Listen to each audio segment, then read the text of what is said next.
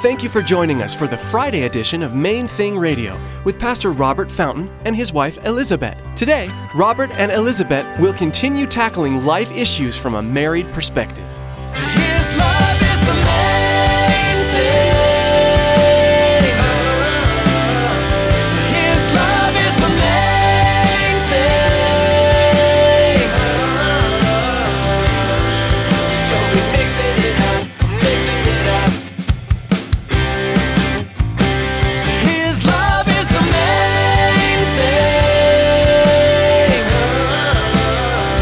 His love is the main thing.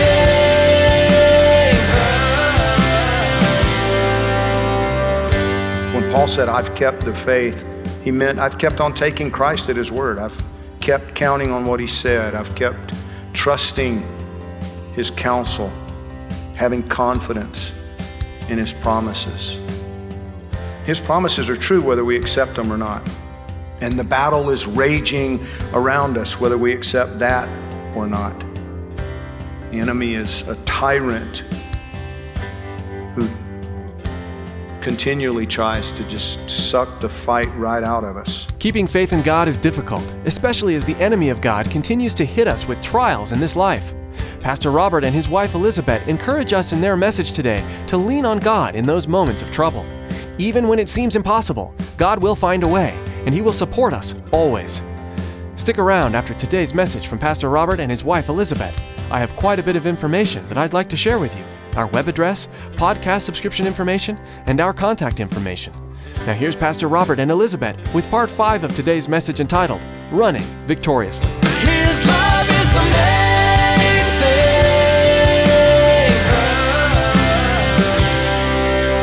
But when you do a charitable deed, do not let your left hand know what your right hand is doing, that your charitable deed may be in secret, and your Father who sees in secret will himself reward you openly. I mean, I have to say, please let this watch over your own heart and not somebody else's. There is so much finger pointing going on about, well, they're doing it for that reason, and they're doing too much of that and not enough of that. This is for our own heart. You don't have grace to run someone else's race. You don't have grace even to judge somebody else's ministry except if it's leading them astray. This is for our hearts. And I'm saying that because we receive so much criticism. But so do you. I mean, if you stick your neck out and live for the Lord, there will be criticism coming along with it. That's why it matters that you accept your ministry for Him, for His audience, not to please everyone around you, which you never will, but to live it for Him. Fulfill your ministry. Find out what it is and then accept it and then live it, fulfill it for Him. Yeah, and it really does kind of go back to that audience of one thing, instead of looking around at other people and being concerned with, whether or not they're more successful or they're having it easier than you or, whatever, just to keep the attention focused that way. Am I doing what He wants? Am I doing it the way, in which and the one that I wrestle with, am I doing it for Him? Am I really doing it for Him? Is that why I'm doing this? That's why I started. Is that really still what I'm doing? It's something I think we have to keep ourselves, really keep ourselves in check over, because to be honest, I've seen it lead, people that I care about off course. They forget who they're doing it for. And all of a sudden you get off track. But number 5, accept the cost. There's always a cost involved. Accept the cost. Verse 6, he says, I'm already being poured out as a drink offering, and the time of my departure is at hand. And it's funny how some of the passages of Scripture become more meaningful as you get older in ministry. Paul's statement about the concern for the churches has become more meaningful to me just over the last year, because a couple of the pastors that we've sent out, have started calling me more and, reaching out to me more, reaching out for advice, reaching out for prayer. There's a group of them that I meet with on Skype, scattered in different parts of the world. So we connect via Skype every couple of weeks. And one of the brothers that I rarely heard from him for about, probably 12 years or more, And all of a sudden, over the course of the last couple of years, he calls me almost every week, at least once, sometimes 2 or 3 times if, he's been battling some really difficult circumstances and things like that. And he's been at times struggling, and the concern for him now, I get what Paul was saying. And this one right here, being poured out as a drink offering, that's okay. When you realize I feel spent because I'm being spent, that's not necessarily a bad thing. I'm being poured out as a drink offering to my God. That's what he made me for. That's the point of my life. In the Old Testament, the drink offering pointed to the blood that Jesus would spill on the cross for us. Luke 22:20 says, likewise, he also took the cup after supper, saying, this cup is the new covenant in my blood, which is shed for you. His blood bought me, and now I want to live my life as a drink offering in response to that love. And it's my prayer, it's my longing, it's really the point of what we're talking about. Being poured out, being willing. And it leads us directly to the next one. Accept the race. Accept your race. Each one of us has a different race. And if you're like me, this is not a one-shot thing.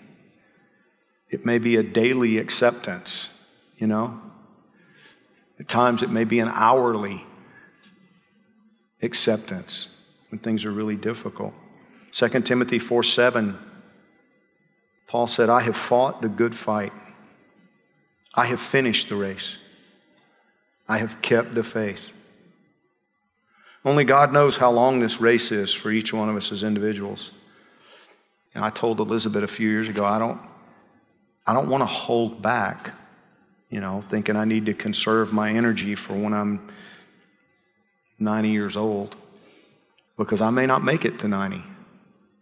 We don't know how much we have left, how much time we have left. I want to fight the good fight. The word also means beautiful or virtuous. I fought some fights that were not beautiful. I fought some fights that were ugly. Fighting for my own rights. Fighting for my expectations and my desires. Fighting against God. But I want to fight the good and beautiful fight. Are you in a battle right now? Are you in the middle of a fight? Is it a good fight? Or is it maybe one you need to surrender? A distraction, a trap where you need to abandon yourself to God and let it go? Is it keeping your faith, or is it eroding your faith? When you have faith in somebody, it means you take them at their word. Right? It means you choose to trust them. You choose to count on them to live up to whatever it is that they've said. You trust their advice, their counsel. You have confidence in their promises. When Paul said, I've kept the faith, he meant I've kept on taking Christ at his word. I've kept counting on what he said. I've kept trusting his counsel, having confidence in his promises. His promises are true whether we accept them or not. And the battle is raging around us whether we accept that or not. The enemy is a tyrant who continually tries to just suck the fight right out of us. Hebrews 6:11 says, we desire that each one of you show the same diligence to the full assurance of hope until the end. What will you do with that freedom? We are free. We are free at every level. We're free to meet like this. We're free because of what Jesus has done. We're free at every level.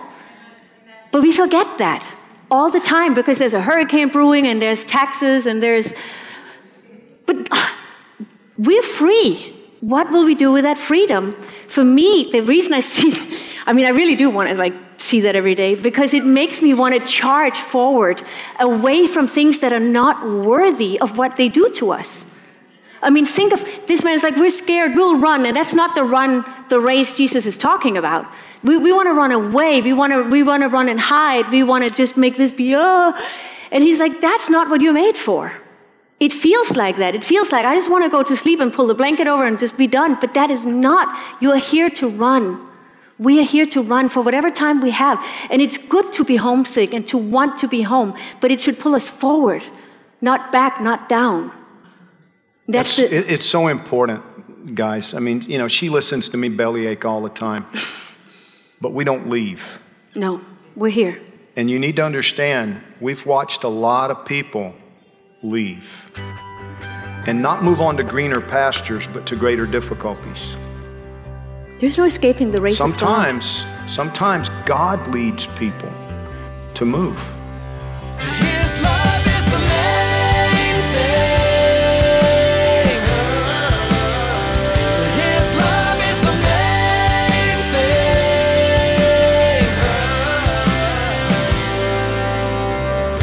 Though one may be overpowered by another, two can withstand him, and a threefold cord is not quickly broken. This verse is from the book of Ecclesiastes, and this is at the very heart of the vision for this special Friday edition of Main Thing Radio.